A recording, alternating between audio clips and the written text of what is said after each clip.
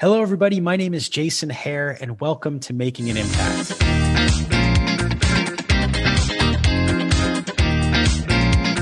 Again, thank you all for joining us on Making an Impact, a series of conversations hosted by Scioto Properties that center in and around the disability community.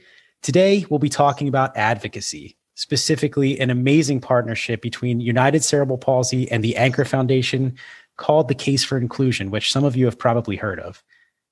Designed especially for advocates who believe that people with intellectual and developmental disabilities should have options and resources to live life without limits, the Case for Inclusion outlines the challenges and the opportunities confronting providers working on the front lines of community inclusion.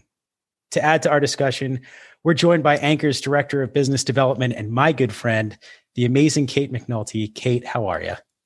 Oh, goodness. I'm great. It's a pleasure to be here. Well, I'm glad that you're happy to be here. You're going to hate this because I'm going to sing your praises for a second.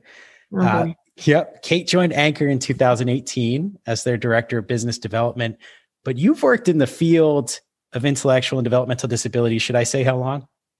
You can. Okay. For 30 years. She began her career as a teacher for middle and high school students with significant behavioral and emotional disabilities. And after earning a master's degree, went on to join a national provider organization holding positions of increasing responsibility, including executive director. In 2007, Kate joined Scioto Properties, where she served as the director of strategic alliances and where yours truly had the sincere pleasure of working with her side by side. Kate, you've made an impact wherever you've gone, from California to New Jersey. And I'll tell you, there's probably not a lot of people that are listening to this within the intellectual and developmental disability field that don't know who you are. And so for that, I'm really grateful that you can join us again. Thank you so much for being here. Oh, it's absolutely my pleasure. And thank you so much for your kind words. I did not even have to pay you for those. So I appreciate that. You can, though, if you'd like to contribute. Well, we'll talk. Right.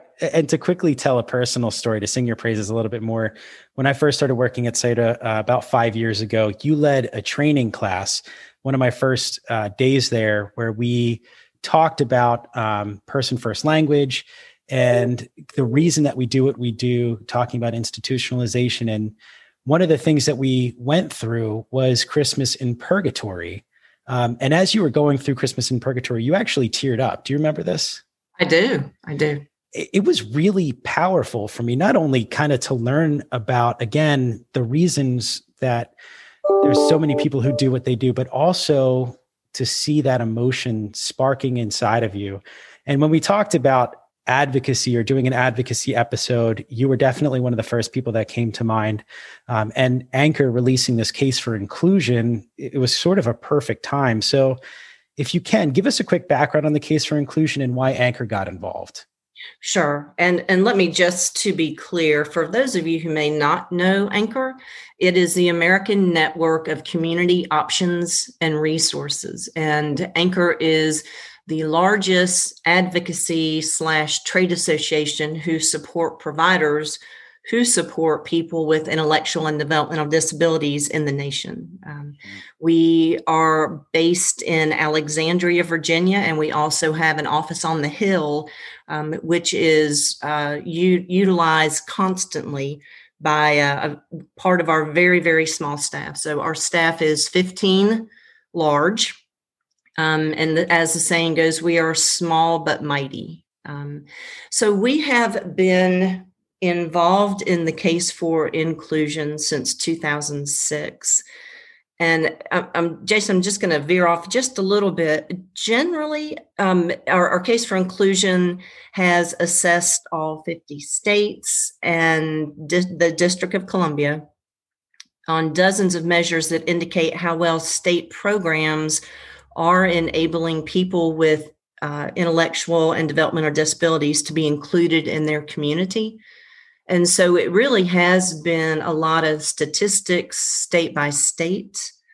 This year, however, with COVID wreaking chaos upon everyone and everything, we decided it was time to just look at some of the larger pictures and not look at state by state statistics. So if this is the first time you're taking a look at the Case for Inclusion, it will look quite different than in years past.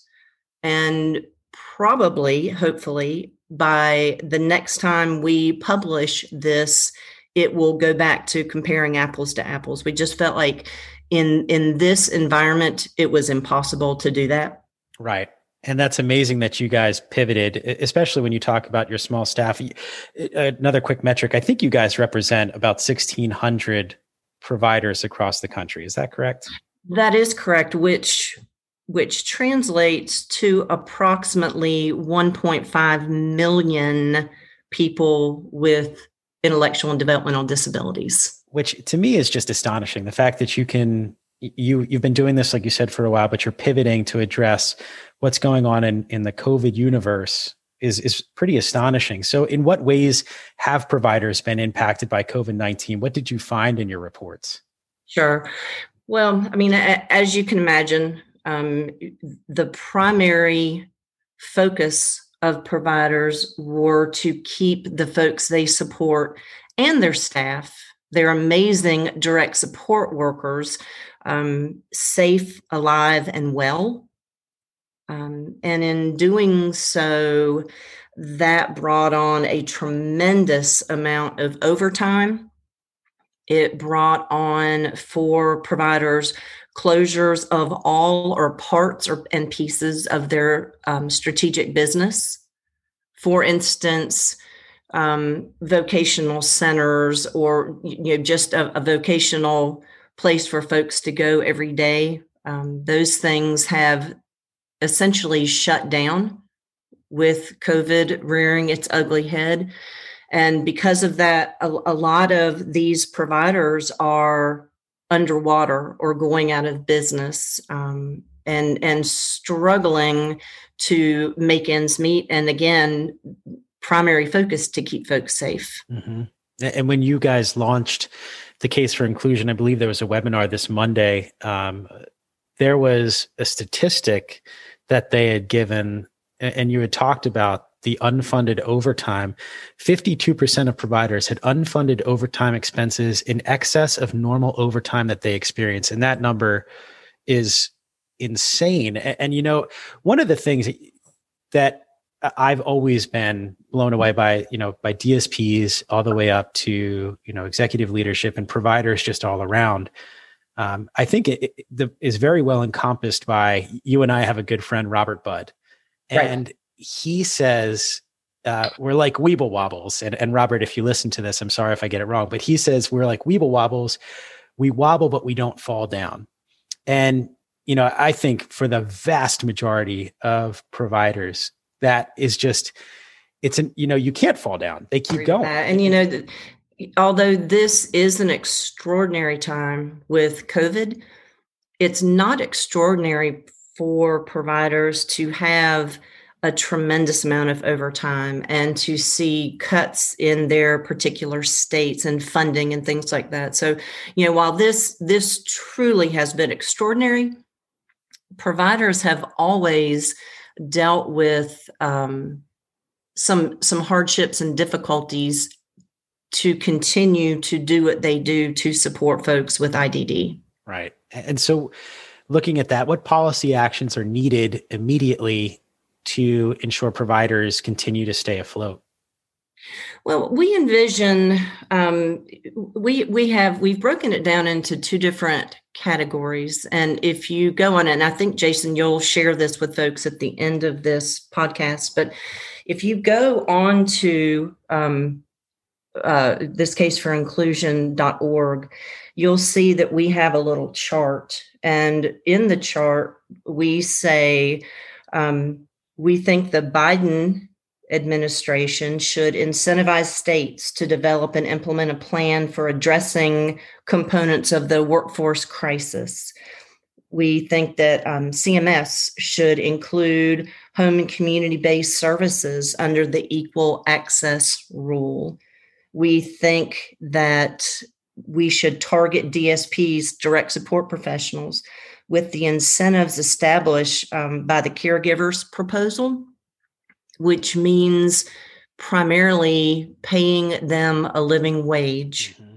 because right now they just aren't. Their commensurate workforces are fast food places and things like that. And these folks are responsible for the lives and well-being of people, and that's a big deal. And we've always known that they're vital. I mean, they've been, again, just an incredible workforce forever. But this year, throughout the pandemic, more than anything, the amount that we've leaned on DSPs has been incredible.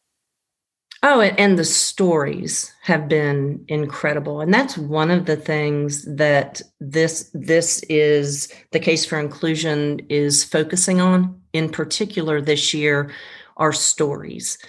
Stories you can share with your congresspeople, your legislators, to say how important it is to set the scale right. And make sure these DSPs are paid, again, a commensurate wage. We would like to see Congress compel the Bureau of Labor Statistics to establish an SOC. And if you don't know what that is, it's a standard occupational classification for DSPs. Currently, there's not one. So it's very difficult to say, okay, here's what they should be paid across all states, because there's no baseline. And that's what we've struggled with for quite some time. So that's what we are really pushing the 117th Congress to do.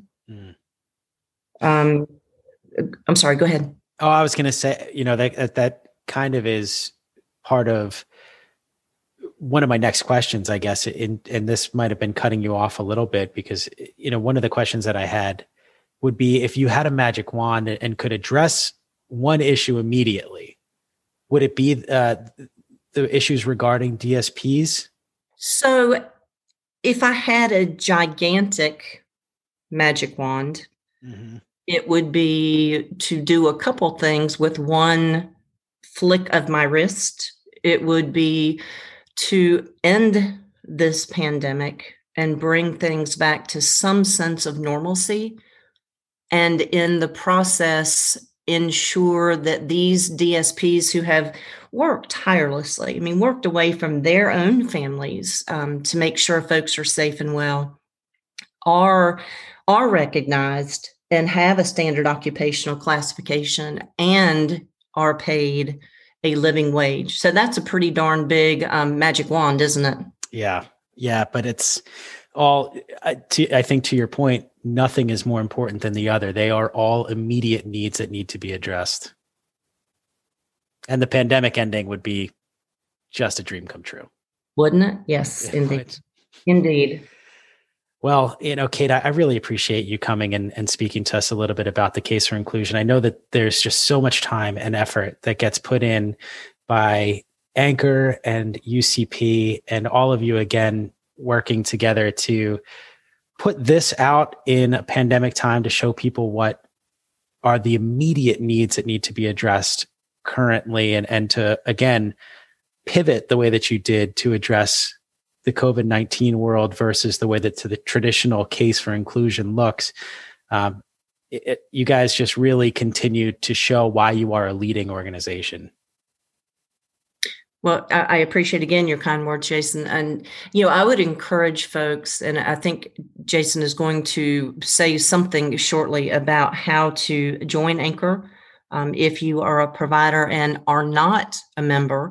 But even if you're not, we'd love to know your stories, because those are storytelling is the most powerful tool to invoke a change. And we certainly welcome all stories that you have. So again, thank you so much. It's been a pleasure. And we most certainly appreciate the work that the folks at UCP have done along in conjunction with us. Absolutely. Well, thanks, Kate. And thank you to everyone who's tuned in to listen. We'll have a breakdown of this conversation and more information about the Case for Inclusion uploaded to our blog at scioto.com. Also, check out ANCOR's website to learn more at ancor.org. If you're a provider and not a member of ANCOR, reach out to Kate to start being a part of the conversation. This is a group that continually represents the needs and interests of private providers before Congress and federal agencies, and your support and engagement is crucial to their work. Regardless if you're a member or not, visit thecaseforinclusion.org or Google Inclusion 2021 to view the PDF. And remember to tell your story. As Kate said, storytelling is so important. And finally, make sure you sign up for our email list to ensure you're up to date on our new podcasts. Until then, remember to make an impact with everything that you do. My name is Jason Hare. Have a great week. So long, everybody.